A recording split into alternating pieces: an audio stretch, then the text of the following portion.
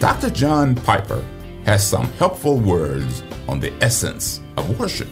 Welcome to Daily Direction, helping you discover the truth of God's Word with UMI founder and chairman, Dr. Melvin Banks. Dr. John Piper defines true worship as an inner Godward experience of the heart. He reminds us that unless worship originates in the heart, it's not genuine.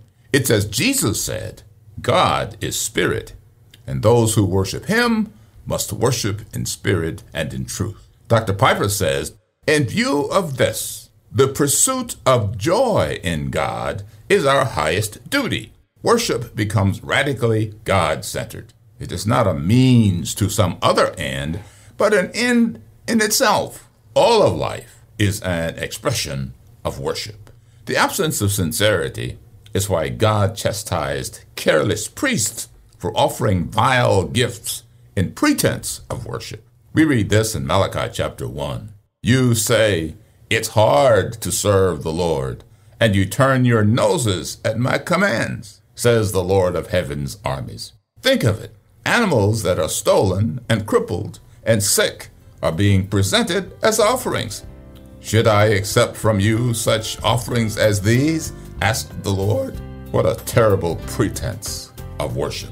But just as two lovers find joy in each other's presence, so a true worshiper of God seeks pleasure in his presence. In true worship, we offer ourselves totally to God through Jesus the Christ. Thank you for listening to Daily Direction. If you want to go deeper in your study, visit preceptsforlivingonline.com. There you can subscribe to full Bible commentary lessons, video illustrations, and more resources to help you live as a more faithful disciple of Jesus Christ. Visit preceptsforlivingonline.com and get your resources today.